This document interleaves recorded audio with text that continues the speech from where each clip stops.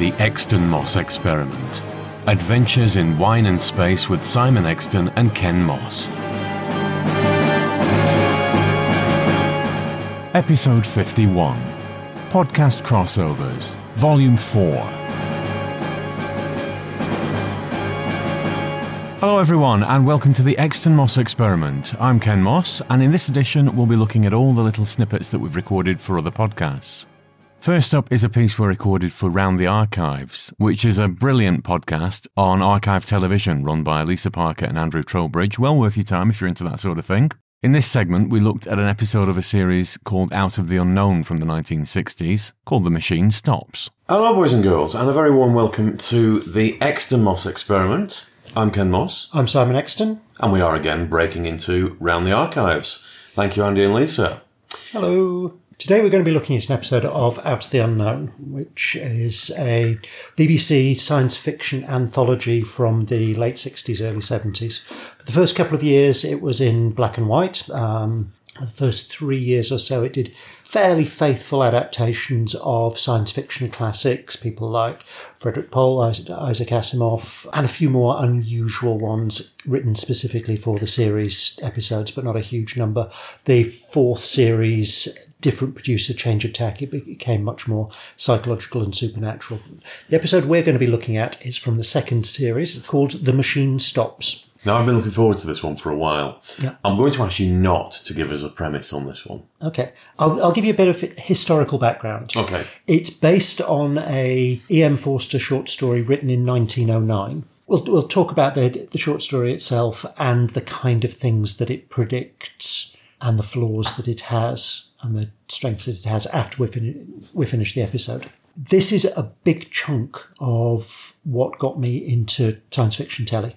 I've talked before about the Past Visions of the Future event that was at the National Film Theatre in the late 80s. This was one of the episodes that they showed and absolutely awakened my curiosity for the series, to the point where I got hold of every one of the original stories that were adapted for the series and read them, because at the time there wasn't any chance of seeing anything else. It was unlikely that it would ever be repeated, particularly the black and white ones. So this is a very special episode for me. It's a very, very good episode as well. And rather than saying any more about it, shall we just crack on? We should, but we've got two bits of housekeeping first. We do. First of all, we need to get out the tonic screwdriver and open the gin. 3 bits of housekeeping, actually, because the Round the Archives team have not met the third member of our team. They haven't, actually. Would you like to say hello and introduce yourself? You had no right to do this without my authority. Oh, he's in a grump today, and he's a bit shy. This is Spath, the Silurian, and he will be interjecting when he sees fit, but he's terribly grumpy. Sometimes he likes stuff, sometimes he doesn't. We'll see. So, introduction's done. Let's get out the tonic screwdriver. Then we will penetrate from here.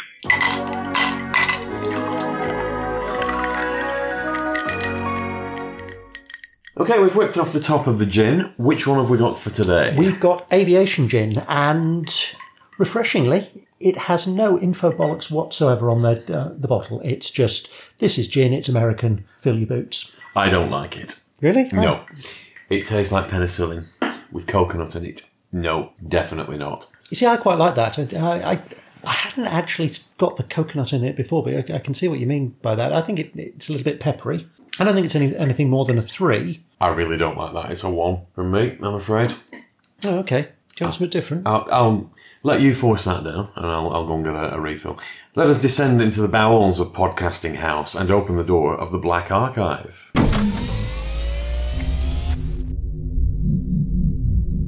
Surrounding us on the shelves are all the bits of lost television and film that have ever existed. And radio. And radio. Because we have pulled radio out of the Black Archive before. Well, that actually leads me on to my choice for today, which is the 1955 version of The Lord of the Rings on radio.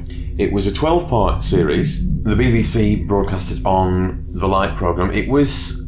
they sort of worked with Tolkien on it, but he wasn't very happy. He was there were several things that had been adapted of his for radio. I think there was a reading of The Hobbit, which he didn't like, and I believe he didn't like it so much that he read it himself in the end. But he didn't like this version. The Fellowship of the Ring took up the first 6 episodes. Two Towers and Return of the King took up the second 6. And general reviews were it was just unadaptable for radio. It was a terrible book to choose, and it needed more space to breathe.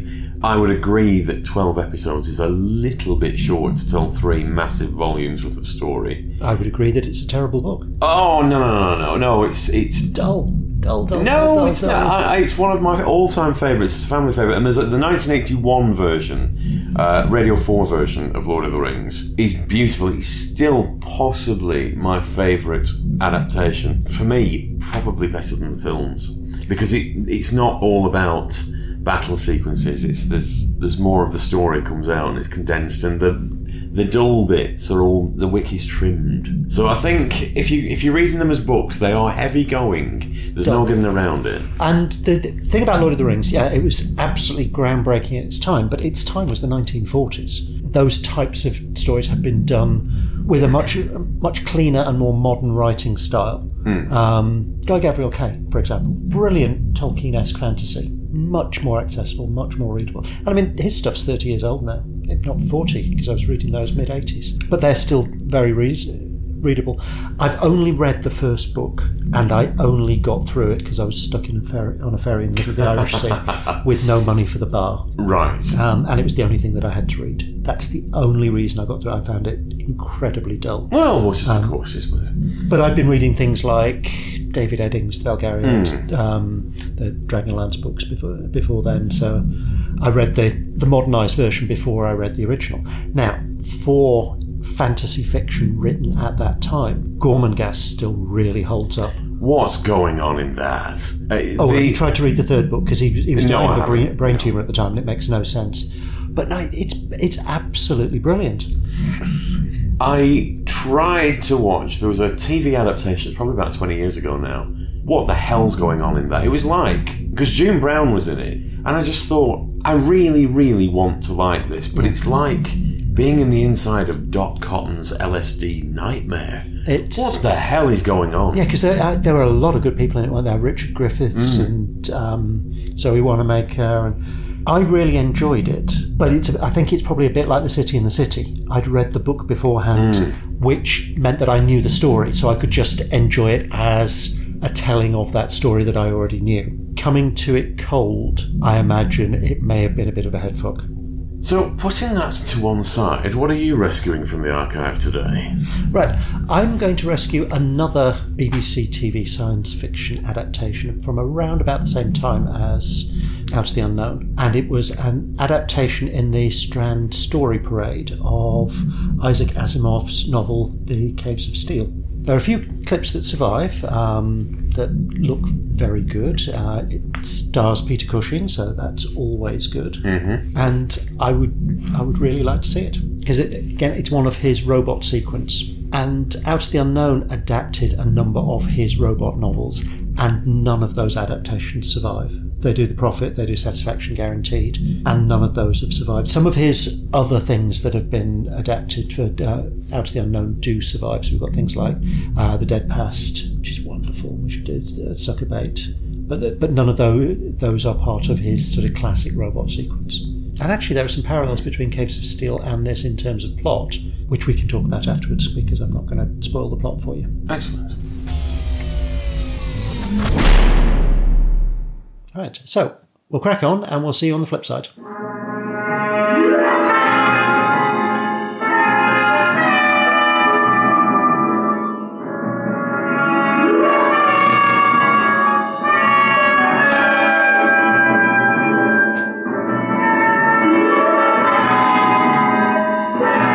Well, that was The Machine Stops, and it's something that I've been... it's been on the list for a while. Aiming for us to do for a long time. I absolutely love that, which is why it's been on the list for a long time. Just to give a little précis of the plot before we... Dissect it. It's set in the far future where humanity has retreated to subterranean cities and each person living in their own room.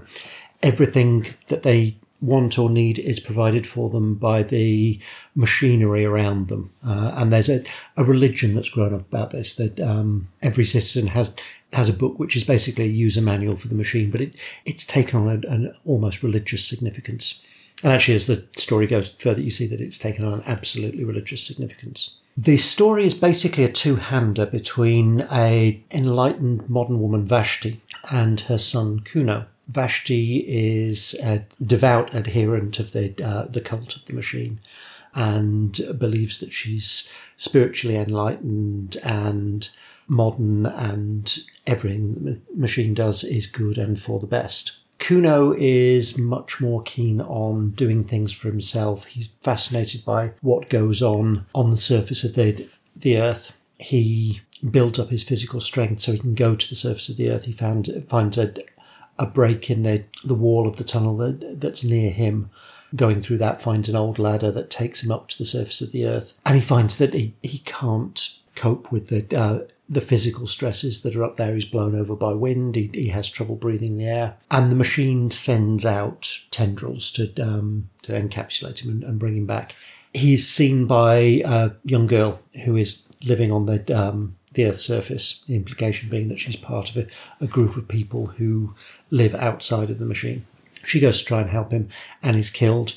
He's pulled back down to banned by the machine from going onto the Earth's surface again. And the final sequence of the play is where the machine starts to break down. The title of The Machine Stops comes from a quote from Kuno, who says to his mother, "I've had this new idea, the machine stops." And she can't cope with this idea. She dismisses it as ridiculous. She laughs hysterically. But bit by bit, the parts of the machine that she relies on stop working. And in the end, everything stops working. The inhabitants of the cities are sort of seen crawling almost worm-like through the tunnels. Kuno, while because he's more physically strong than the others, is able to walk through the tunnels.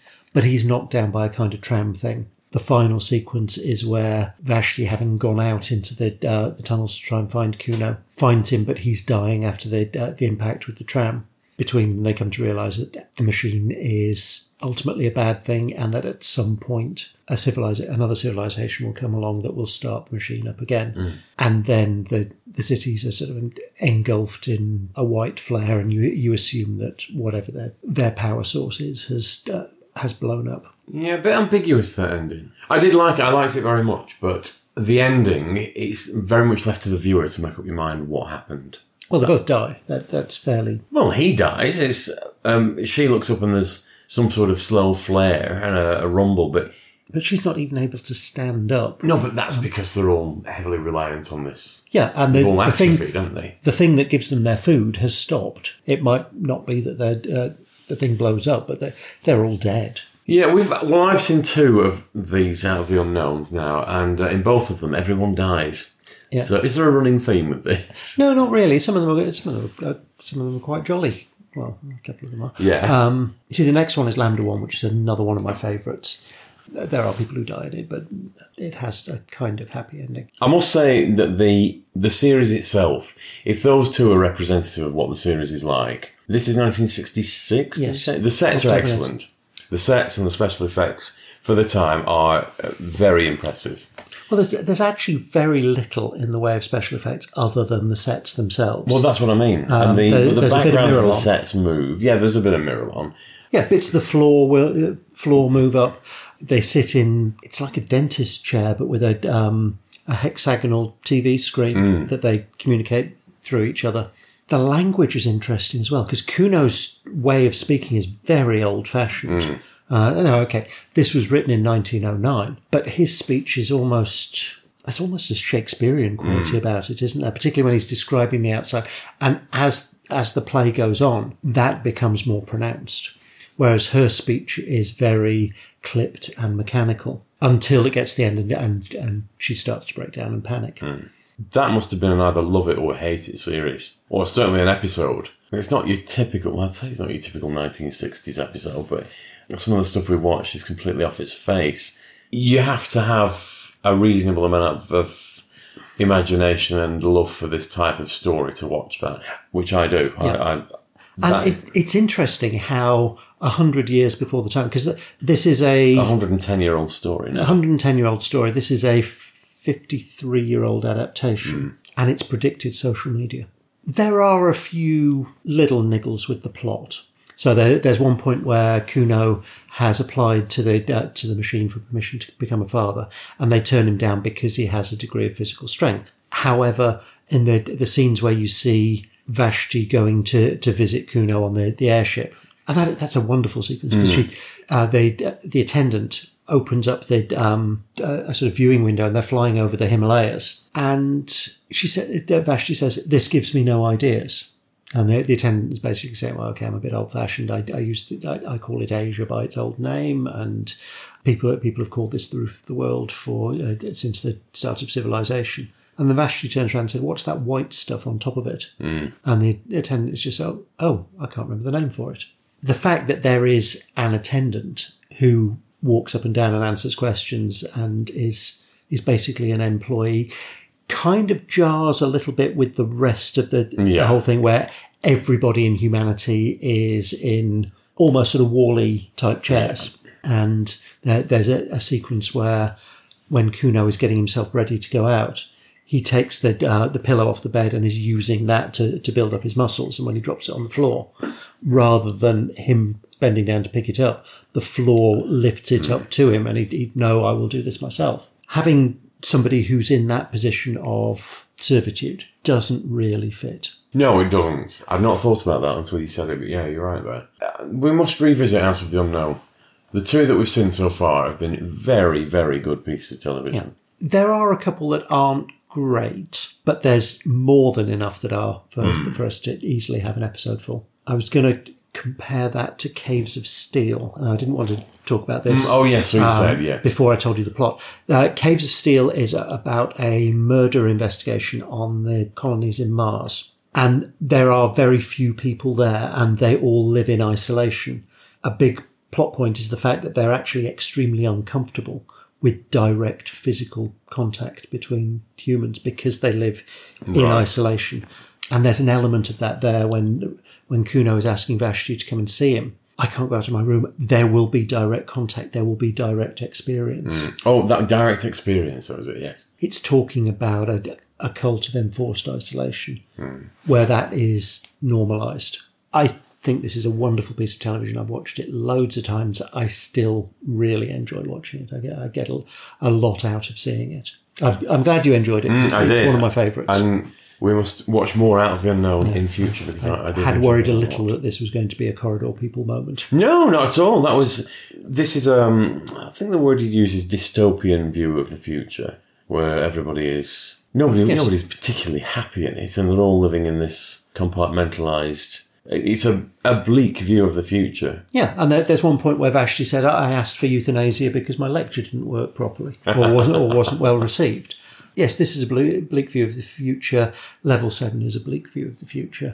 Other episodes aren't quite as bleak. There's a couple that are possibly a little bit bleaker that we could look at. We don't often watch things that are outright bleak. There's one particular example. Well, Threads.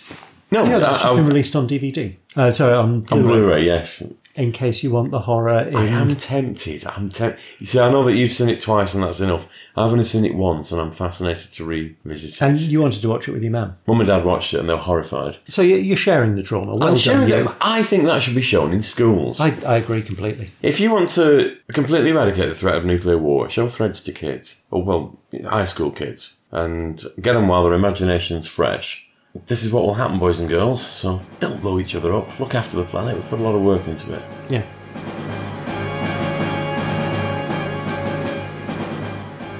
Well, we recorded that segment a little time ago. In between, we've had a short hiatus as there's been a global pandemic.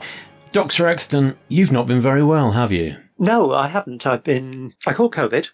And then ended up in hospital with COVID for about a week, needing extra oxygen, and then was home again recovering for about another 10 days. And I've been back in work on phased return. So, just doing short 8 till 6 days rather than the long days I used to do.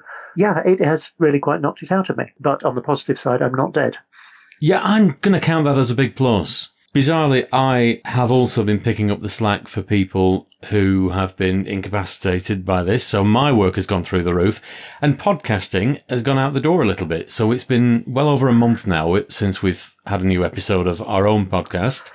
I have picked up this edition for Round the Archive purely at random because it was the oldest one that we had in the can, and it turns out to be about social distancing. So we hope you found it relevant to the current period. We enjoyed recording it, but out of the unknown, any of them really, we've done the machine stops, but any of them are worth a look. It's a really, really good series. I agree with that to an extent. It's kind of two different series with the same title. And I know we haven't done any of the season 4 episodes because I've deliberately concentrated on the black and white with a plan to come back and do the colour episodes as a part 2.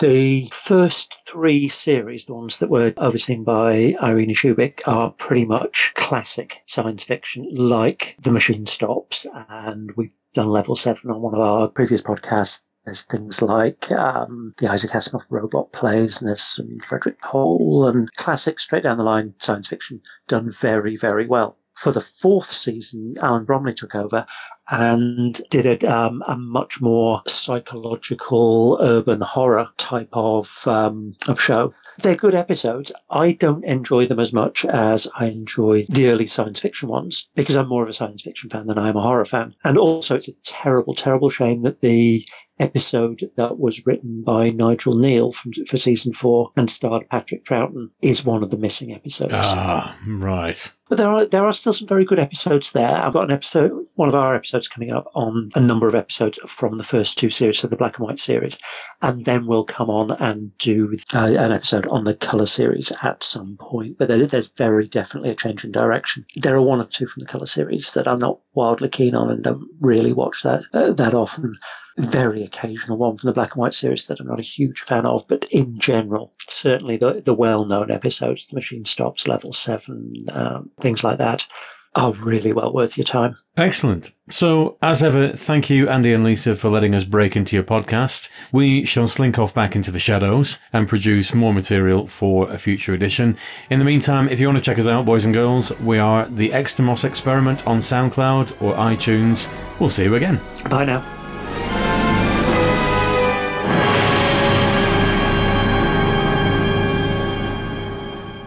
During lockdown, the Killer Rabbit Boys recorded their Covidiots series, and unfortunately, one member of the Exton Moss Experiment didn't quite get the idea that you were supposed to phone in with a question. The final message we've got this week is from one of our good friends. Well, it's a friend of a good friend, which in turn makes him a good friend. So this is from Mr. Ken Moss at the Exton Moss podcast. His co-host is, of course, the Doc, and the Doc is doing great things at the moment. So they sent us a little message through as well, and it goes a little something like this. Hi, Rabbits. Ken here from the Exton Moss Experiment, podcasting partner of the Doc. Thanks for the shout-out. For anyone who's interested in listening to 2 old mates watching Doctor Who and old television while getting whammed, check us out. We're on Twitter at Exton Moss. Thanks a lot, guys. Keep up the good work. Sorry, Sam. I think I've had connection issues. I didn't actually hear any question. I just heard a cheap plug. That's all it was, I'm afraid.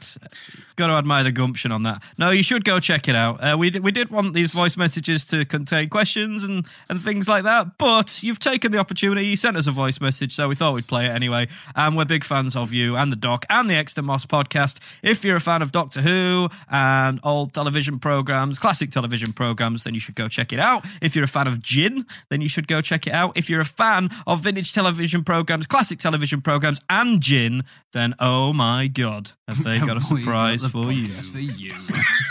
Go check it out. That's the Exton Moss podcast. And I think that's enough from the mailbag. In the next edition, thankfully, Sir John Hurt came to the rescue. So this was from John Hurt, who heard Benson throwing a bit of shade on the Exton Moss Experiment podcast after they sent us a little plug last week with no questions, nothing to go on, nothing to digest or masticate over. So... What? Why are you chewing on the question? Or the lack of one? Like food for thought, maybe? I don't know. I don't know where this metaphor is going. On it. Nom, nom, nom. My metaphors are all off after watching the latest Rick and Morty episode. It's completely... They're like meta whores now. I can't even form a coherent simile anymore. God damn. So yeah, they got in touch with us, and this is what they had to say. Hello, rabbits. John Hurt here, calling from beyond the grave. My good friends at the Exton Moss experiment were given a good hard bollocking in your last episode for not asking a question. Well, here we go. Why is it, whenever you eat a Chinese, you're hungry again within the hour?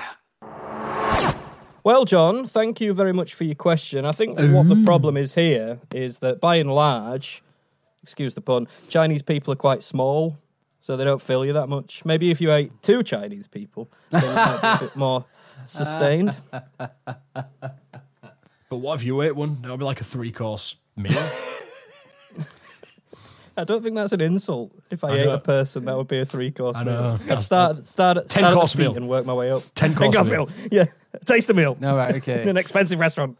Michelin star restaurant. You'll enjoy it and pay out your ass for it. You're small. You're small, you are. So, yeah, the reason for that is it's the MSG, isn't it? The monosodium glutamate. It is the MSG. Absolutely right. Yeah, that was the that's most what makes you factual, feel boring full. answer we've ever given. Well done, guys. MSG. But I do I'm like blaming the MSG question again. on stuff. What's that? I sprinkle MSG on my cornflakes. It's nice With as my MSG. Fosters. Along with your Fosters. I think that's it's also from what the- you've got to remember is obviously a lot of Chinese food is rice-based, and rice expands when you first digest it and then it shrinks again. So it gives you the effect of a stomach being full, but then once it shrinks after like half an hour, your stomach's actually like increased capacity at that point. Unless you're a pigeon. Fuck it, who are you yawning at, you prick? You just said my answer give was the them most a factual and boring Sodium- ever. Sodium And then- glutamate. Monosodium glutamate. What? So that's allowed, and I don't yawn, but then I Well, talk that's about a no, you said it- factual answer. You said it was the most factual, boring answer, and then you expanded on my answer. Exactly, because why that's you- what that's you why do in you a gotta yawn. conversation. You expand on factual knowledge. Oh, God. There's no I'm going Don't to say it's show boring, you they follow the same sodium glutamate and blow you up, and there you go. But yeah, that's from the Exton Moss Experiment podcast. Go check them out, because the doc features on there. Yeah, Doc. Go give him a listen. Well, apparently, according to the doc, he's been sleeping up to 22 hours a I day. saw so- that. 22 hours. Well, I'm thinking, have I got it?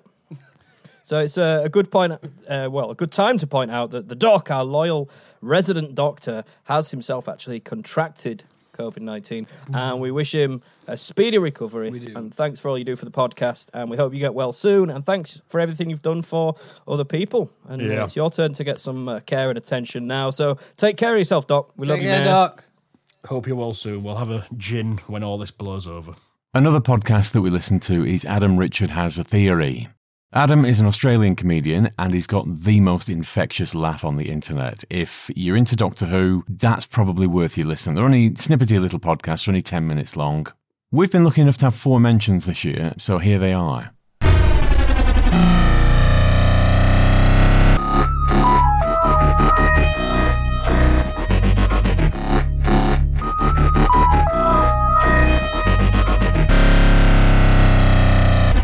Hey chickens, fabulous Adam Richard here. Thank you for all your messages about the mummy on the Orient Express. Dr. Simon Exton says Hindenburg in space.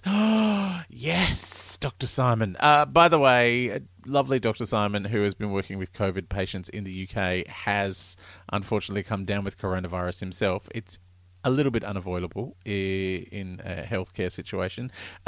He is recovering though, so let's all send him our best wishes and hope he's doing well. And thanks for listening, Dr. Simon. Also, if you want, you can get onto his podcast, The Exton Moss Experiment, where he gets loaded and watches old TV shows, including my show Outland. He's very sweet about it. Ken Moss from the Exton Moss Experiment podcast says, I used to work with someone who had a neck just like the Ergon. 200 years old, with the affectionate nickname of Granny Death.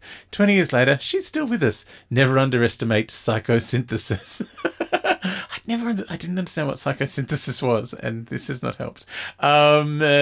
Gorgeous Simon Exton, also from the Exton Moss Experiment podcast, says, thanks to Adam Richard, I've rewatched Journey to the Centre of the TARDIS and rather enjoyed it. Yay! We rehabilitated an episode! Woohoo! By the way, I went to their Twitter feed the other day, the Exton Moss Twitter feed, and there is the most bat-poop crazy video of Jackie Lane, who played Dodo in the 60s. It's called Dodo and Company.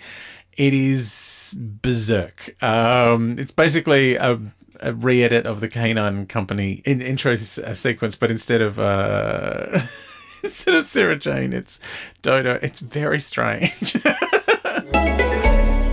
Ken Moss from the Exton Moss podcast said about the 10th planet, it wouldn't really be any different if they hadn't landed. The Wirecutters are the sole contribution, and Barclay would have found some other minion to do it if Ben wasn't there. That is true. I mean, the Doctor's unconscious for a lot of it.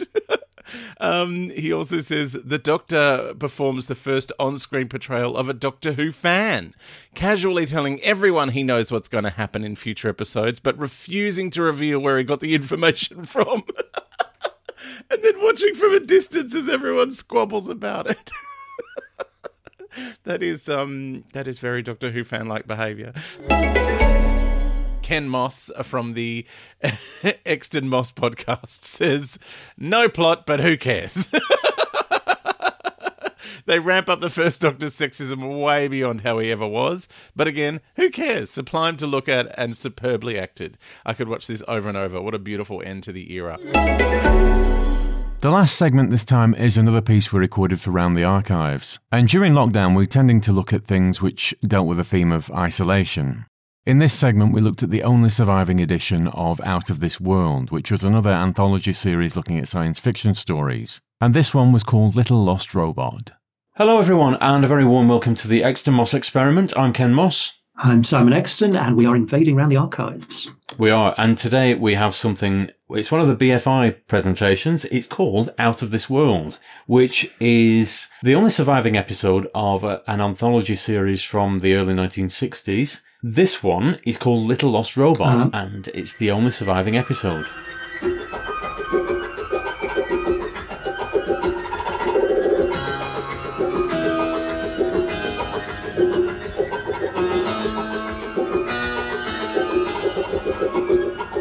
This was a spin-off science fiction anthology series from Armchair Theatre. And while he was producer of Armchair Theatre, Sidney Newman took a young, I think she was Canadian, science fiction fan called Irene Shubik on as an associate producer.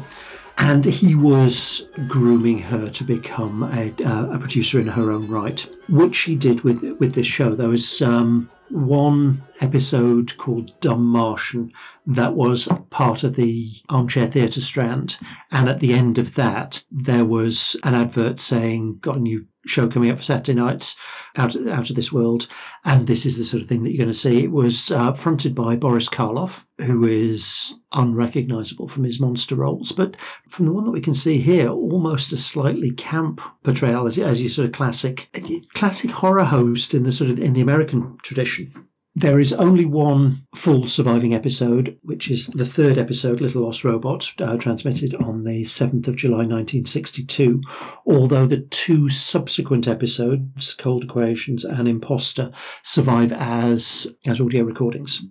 Little Lost Robot was written by Isaac Asimov, the adaptation was by Leo Lehman, and directed by Guy Verney. And it tells the story of one of Isaac Asimov's classic early robot stories. And his first robot protagonist was a robot psychologist by the name of Dr. Susan Calvin. And she's called up to this distant space station to deal with a problem with identifying a robot. And they have specialised robots there, one of whom has been told to get lost by an aggravated engineer, who it transpires is very anti-robot. The robot has taken this absolutely literally, and there is a consignment of 20 identical robots that is due to be shipped out to one of the other hyperspace bases. And this robot has hidden himself in amongst those other ones. So they have 21 robots, one of which is out of place. And the robot series of stories that establish the classic laws of robotics. And the first one of which is that a robot cannot harm a human or through its own inaction allow a human to become harmed. And this Starbase engineer disagrees with that second statement, so insisted that robots that work with him don't have the second statement put into them, so they can, through their inaction, allow a human to be harmed. And this is obviously a dangerous thing to happen. Susan Calman recognises this immediately. Her tag-along that you never really get a feel on quite what the professional or personal relationship between them is. As proved, the first law of robotics can be adapted under these circumstances. They're about to send out to this dangerous environment a robot that could ignore the peril of a human, so they're very, very concerned not to do that. So they bring Susan Calman up, and she devises a series of tests to work out which one of these robots it is, and they put one of the station crew under a heavy weight and drop it down with the robots believing it's going to squash him. They all rush forward, including the one that's missing, because he's worked out that that's what the other robots would do. They then put a robot deadly field in between and drop it, and none of them move forward because they realise that there is no point sacrificing themselves for something that's going to happen anyway. And with the final test, they tell the robots that there's going to be this deadly destructive ray in between them and the person under the weight, which for this final test is Susan Calvin herself. The robot that has been working on the station for the last several months is aware of the difference between a benign ray and a deadly one. The other robots aren't, so when they switch on a benign ray, none of the robots move forward apart from this one who is able to tell the difference. And so they've worked out that that's the one who is lost. And he starts going mad because he's basically been following his programming. He's done what he was told to do. He was told to get lost. He went and got lost. And on a space station, the best way to get lost was to hide himself in amongst other identical robots. And the engineer, who has been very anti-robot from the word go and is the one that told him to get lost in the first place, comes along and starts hitting him and saying, "You've caused us all these problems." The robot then strangles him, and so they witness the first murder of a human by a robot. The robot is then killed by the station security, and the 20 witnesses to that, who are the 20 robot witnesses to the first robot murder, go off to their distance assignment. Like all of Asimov's stuff, it's a very clever story. Well, I think I sent you a message after I'd been watching for about 5 or 10 minutes saying how wonderful it was. Bear in mind, this is 1962, so very early science fiction. From an early point in the episode, they mention of these 20 robots that are in the hold of this ship. And you think, well, 1962, they're never going to make 20 robot costumes. And they do. But the sets overall, the whole thing is done on about 3 sets. And so there's the commandant's office. There's a little office that they give Susan Calvin, and then there's the big set, which is the radiation room where they do all their robot testing. But that's a very intricate set. It's multi-level, and all of the human technicians are at a sort of upper dais, upper set of stairs. There's this big cantilevered weight that drops down. I can't remember what they said it was there for in the first place, but it's being used to... It felt a bit incongruous that they had this great big weight-dropping machine. I couldn't actually figure out what it was for or why it was there. There was an explanation for it. I just can't remember what it is. I think it was a counterweight for a crane or something. But there was a reasonable explanation for why that counterweight was there. But they had a step dais for all the robots to stand on. And they all obviously had people in because they were moving ever so slightly. So it wasn't just they got a whole load of shop dummies and stuck these robot costumes on. I mean, possibly at the back they had. But certainly the first couple of rows were moving. The robot costumes themselves don't look great. No, but they're a bit ducky. But we're talking pre-Tribe of Gum. Yes, but they get the point across. They've all got Sensorite feet. Yes, without Susan laughing at them. But I was just impressed that they'd gone to that effort to... All right, it's a very primitive robot costume, but at least they've not tried to... done photo blow-ups in the background. There are 20 extras playing those robots. I'm impressed. Yeah. But the robot walk, whenever they walk, it is horribly wobbly. It is the archetypal stiff-legged 1950s robot walk. The man playing the Admiral is sweating heavily under the studio lights.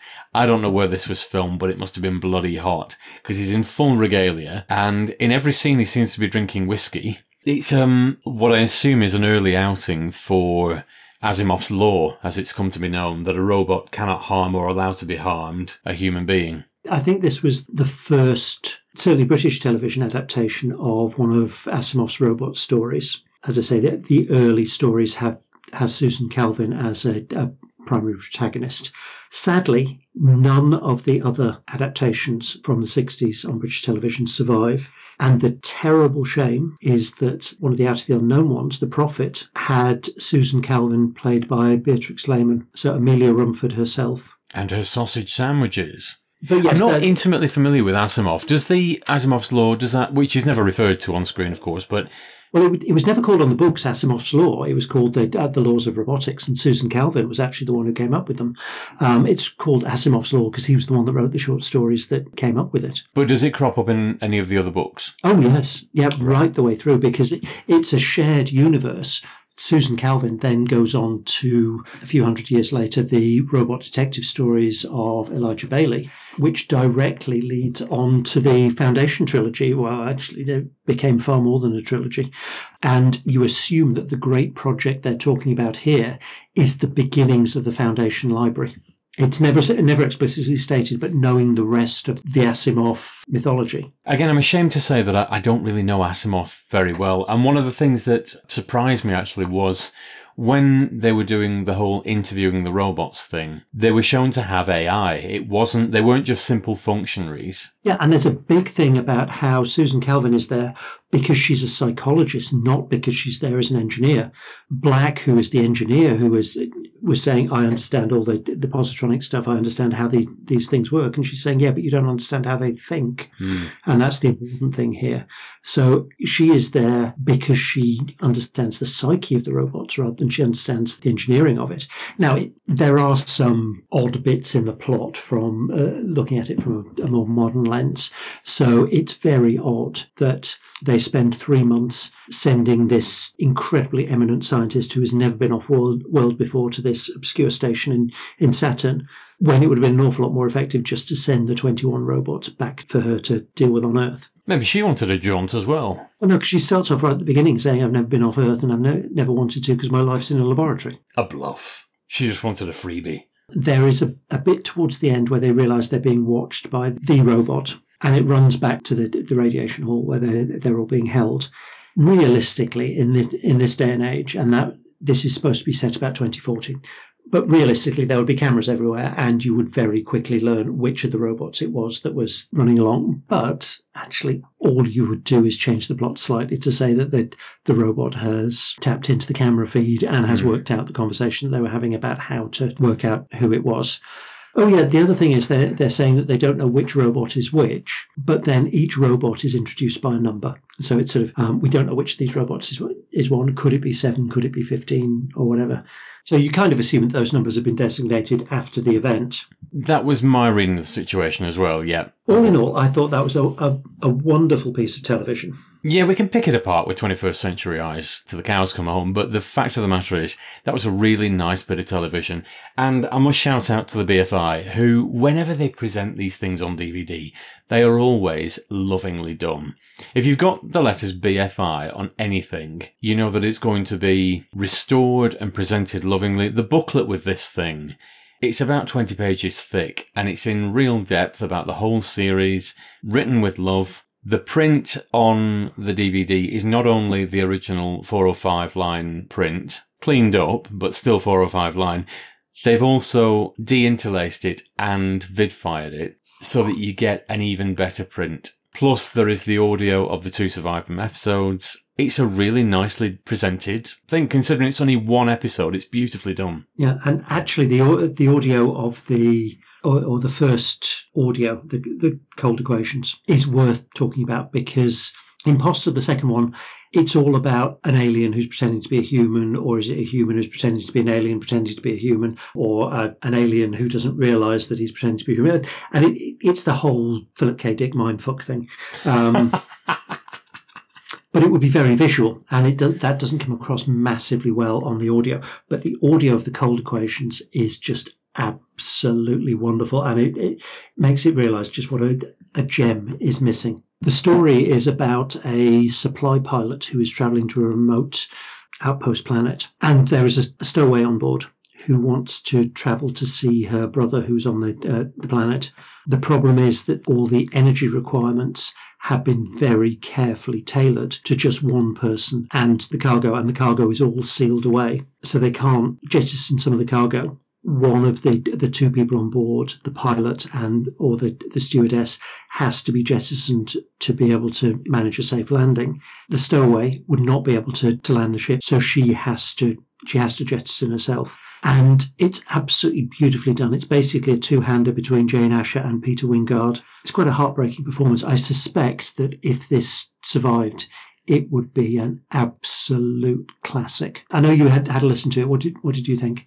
Well, unfortunately, this was done after a very long day, and I fell asleep after about 10 minutes. So I can't really give an appraisal of the episode itself. All I will say is the audio is nicely cleaned up. It's not some crackly old reel-to-reel. They presented it as best they can. So I don't know is the honest answer, but you have recommended it, and I will be listening to it. Yeah, it's well worth a listen. And we are doing these episodes kind of as a very quick throw together because we're in the middle of the coronavirus stay-at-home drama. And I'm actually fairly limited because as a hospital doctor, I'm not staying at home. I'm going into work and I'm working on a COVID ward and I'm doing long shifts. So I'm fairly limited in terms of what time I have available to do these recordings.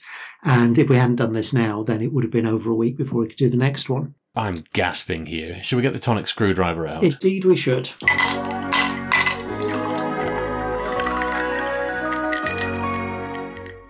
Tonight's offering is House of Botanicals Maple Old Tom Gin. It's a 47% gin, so it's quite strong. And the info bollocks. It's a buttery mouthfeel with bright fresh notes of juniper and pine predominant, balanced with warm orange citrus, vanilla, chamomile with an H, and subtle hints of maple on the finish. How else do you spell chamomile? I mainly see it without the H. Yeah, but lots of people spell things wrong. I shall let that one slide. Serve with ice and mixed at a maximum 2-1 with Fever-Tree ginger ale again, and garnish with a wedge of pink grapefruit.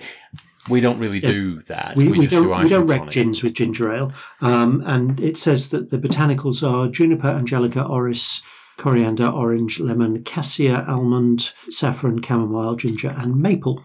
I had high hopes for this one. 47%. When they get that strong, they're usually pretty good. This one, and maple, I was expecting something nice and sweet, which it isn't. It's got a lovely taste of fir about it that really hits you in the hindbrain the moment you take it. There are real nice undercurrents of saffron as well, and saffron as an ingredient in gin is usually very overpowering or pretty much you can't taste it.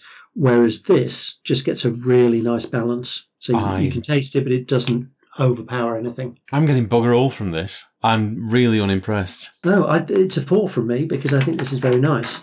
No, you see, it's a 2 from me because I'm not getting... There's no smell hitting me when I put the glass to my lips. I'm not really getting much in the way of taste. There's only a dash of tonic in this. Yeah, but there's probably about half an iceberg full of ice. There's a couple of cubes, with a couple of TARDISes of ice. You have never made a gin and tonic with only a couple of cubes in your life. For the tasters, I only put a couple of cubes in. No, I'm massively disappointed with this. Each one's about half a ton. Well, I can't get the wagons. They're not delivering during lockdown. So I'm having to make do with a couple of cubes like everybody else. Anyway, pick up your glass. I shall descend with Spaff into the Black Archive. You get your hologram projector out and join me virtually. Oh, is that what this is? I just assumed it was some weirdness that Spaff had sent me. And frankly, after the last one, I'm a little not inclined to switch it on. On the subject of that, what do you have to say for yourself, Spaff, about that? You know what you've done. I shall destroy you if you defy me again.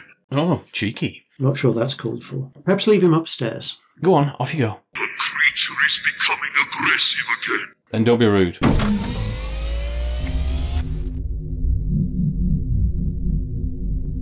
On the theme of sort of robotics and Asimov and that sort of thing, I'm going to rescue the bits of tomorrow's world that are missing. Now, in terms of archive survivability, it's not that bad. A lot of the film inserts from the 60s do still survive, but I believe quite a few of the links and the in-studio material, because they were transmitted live at the time, they haven't survived. So, in terms of missing material, there's not an awful lot, but it's gone and it's worth having back.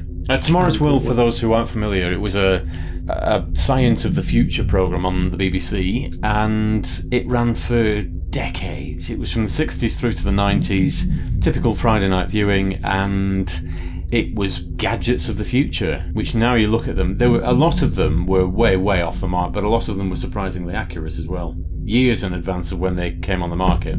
I used to enjoy watching Tomorrow's World. It was Judith Hann, wasn't it? And Michael... Take your pick. There was Howard Stableford even. I was thinking of glory days when I used to watch it. I'm just trying to think, because I was early 80s when I watched it, mainly. It was on just after Top of the Pops in the 70s, so I used to watch it then. I remember Maggie Philbin. Michael Rudd. Oh, that was just before I started watching. It was Peter McCann. He was the one I remember, with Judith Hann. Maggie Philbin? Maggie Philbin was in it, yes. That was sort of my era for watching it. I didn't really watch it in the 90s, apart from one episode in 1993 where the TARDIS was in it. Geek. Yeah, might be. Guilty as charged. What's your rescue for this week? Zipping forward a little bit, but still science fiction. ITV series called The Adventures of Don Quick. It was a science fiction retelling of Don Quixote, with Ian Hendry as Don Quick and Sam Kelly as his subordinate, who is Sam Panzer. You talk to people, they have very, very fond memories of it. The first episode does survive. I've never seen it, and I would quite love to.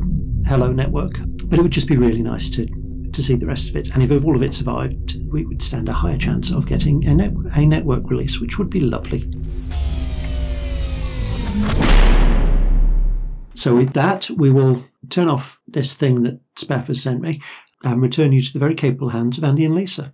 Thanks for having us, guys. See you later. Bye now. That's it for this time, boys and girls. We'll be back next week with another edition looking at the Avengers in honour of Diana Rigg and Honor Blackman. Until then, hope you've enjoyed what we've had to say. We'll be back soon. The Exton Moss Experiment featured Simon Exton and Ken Moss, and the title music was performed by the BBC Symphony Orchestra.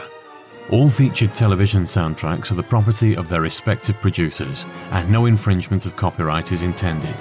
The programme was recorded in Rushton, Lancashire, and produced by Maverick Productions.